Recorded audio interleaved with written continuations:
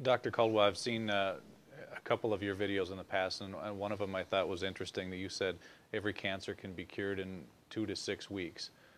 Can you talk a little bit more about that, and what are some of the ways that that's possible? In my experience, every cancer can be cured in 2 to 16 weeks. Some cancers can be cured in minutes because every doctor in the world that's in office for 20 years or longer knows cases of spontaneous healing. There's even a book out called Spontaneous Healing by a guy I really don't like, and just stating that there are cases of spontaneous healing. That means if it's possible, we just have to find a way to access this. That's number one. So we all know about these. It also happened very often when people go to Lourdes or to these religious places, and it's not really the place that cures them, it's the expectation and the way to that place that cures them. The second, you get rid of acidosis and toxemia. The second, the body gets alkaline and oxygen rich. With juicing a lot of greens like chlorophylls, everything that's green has a lot of chlorophyll, gives the body a lot of oxygen. Getting your body alkaline with good calcium, with good nutrition, with good trace supplements, trace minerals, will help to alkalize the body. So that means the second you are alkaline, the cancer already stops. It can take a couple of days, a couple of weeks, but it stops. You get the body to a healing pH level, which the pH scale goes from 0 to 14, so 7 is neutral, and you need to be slightly alkaline. 7.36 is ideal. But in the healing phase, you should go up to 7.5. It's a little bit over-alkalizing the system. A great friend of mine, Dr.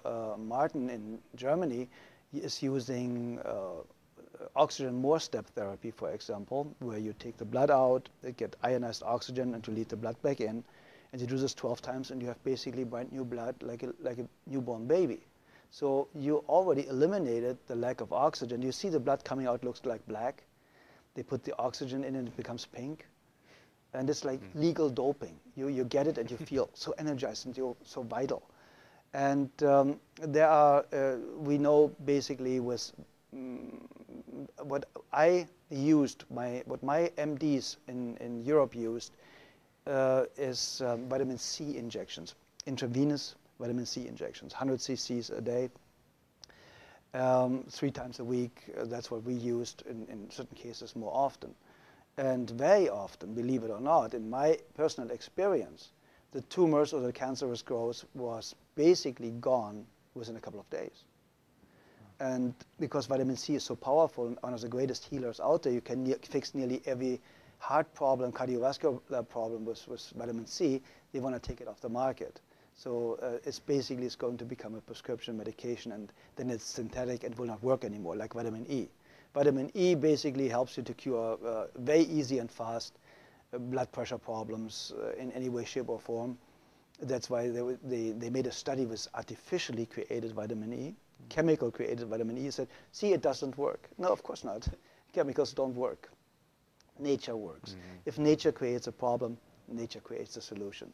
Very simple and easy. If it didn't exist 100 years ago, you don't need it today. It's very, very simple.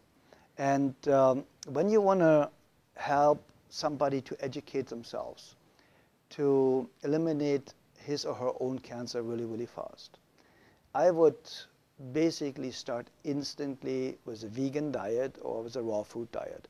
My friend Paul Nissan is one of the greatest raw food chefs. He has fantastic books out there about raw food, so it's accessible for a couple of bucks how to do it. He has free videos all over his website.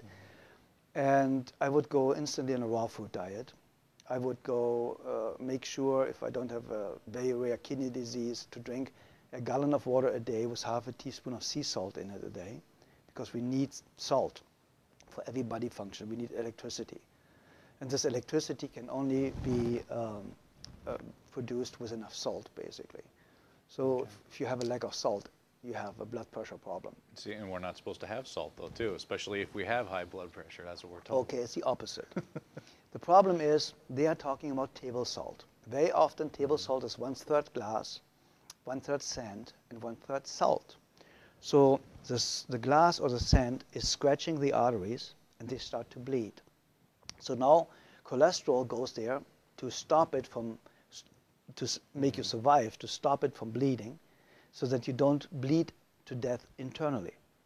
So now they say the cholesterol all of a sudden is a cause of the high blood pressure because it narrows the blood ways.